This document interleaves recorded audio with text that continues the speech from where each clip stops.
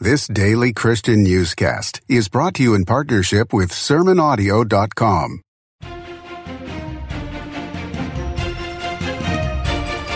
It's Wednesday, August 2nd, A.D. 2023. This is the World View in 5 minutes, written by Jonathan Clark and heard at theworldview.com. I'm Adam McManus. The region of West Africa saw over 1,800 terrorist attacks during the first half of this year. The violence has led to 4,600 deaths and 6.2 million internally displaced people.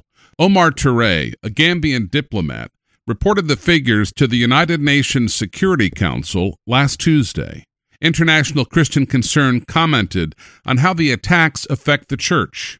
They said, quote, Islamic extremists aim to establish a Muslim caliphate and enforce extreme Sharia law in whatever areas they conquer. If the quest for a global jihad continues, Christians are especially vulnerable and singled out as infidels. Please pray for the church to unify and strengthen as it continues to persevere and even grow through persecution, end quote.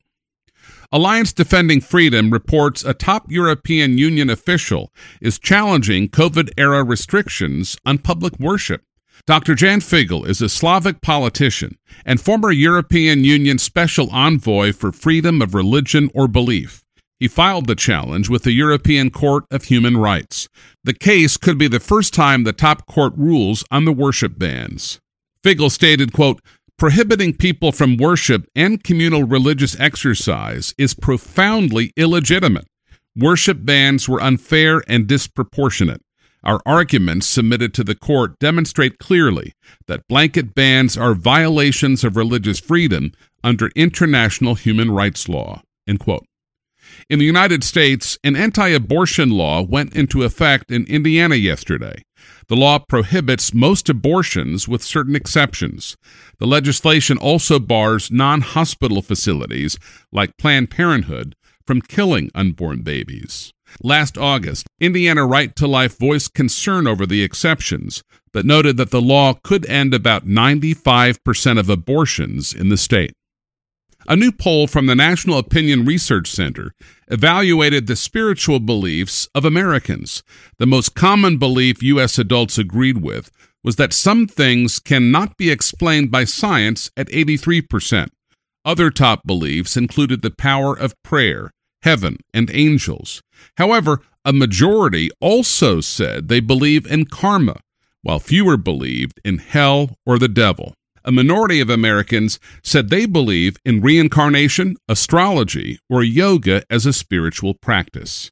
Colossians 2:8 says, beware lest anyone cheat you through philosophy and empty deceit, according to the tradition of men, according to the basic principles of the world, and not according to Christ. Bet Kentucky released a list of the most popular Kentucky attractions this year. The top attraction, by far, was the Ark Encounter, according to Google searches. The Bible-based attraction had 60,000 hits over the last year, beating out the Kentucky Derby Museum, which had 50,000 hits. Bet Kentucky noted, quote, since opening in 2016, the Ark Encounter has indeed become a pilgrimage of sorts for Christians across the country, welcoming over 1 million visitors each year, end quote. The Lord said in 1 Samuel 2, verse 30, those who honor me, I will honor, and those who despise me shall be lightly esteemed. Recently, I talked to 3 of the 8 Trammell children in Paducah, Kentucky.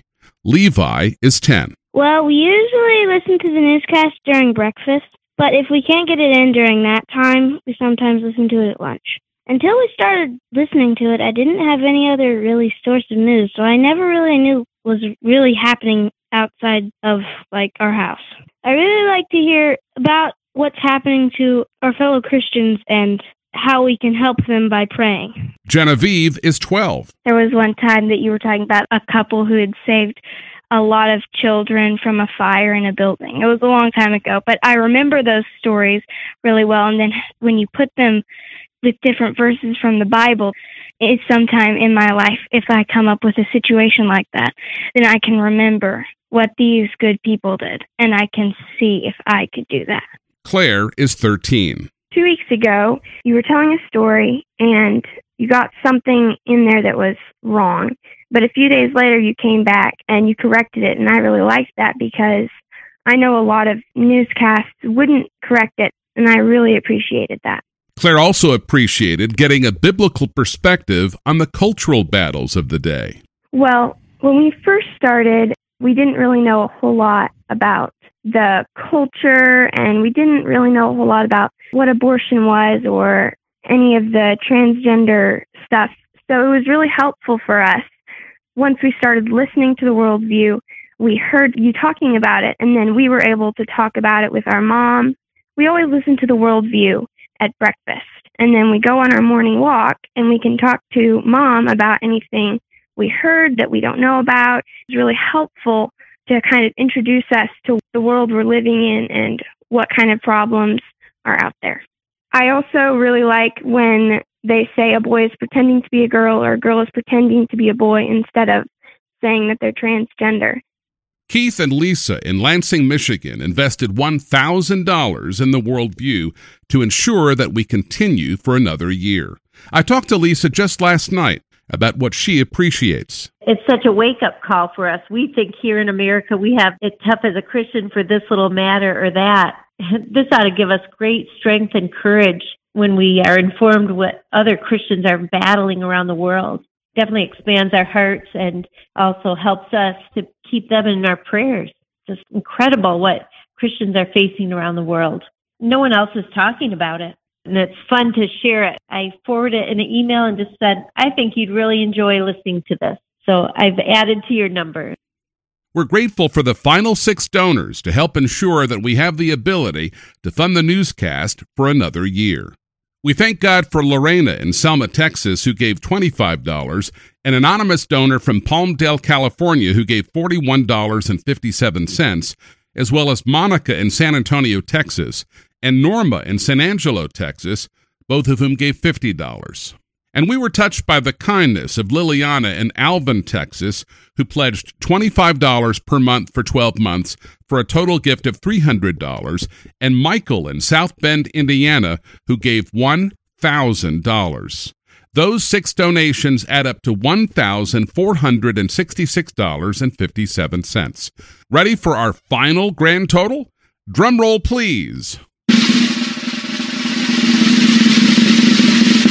$108,731.01.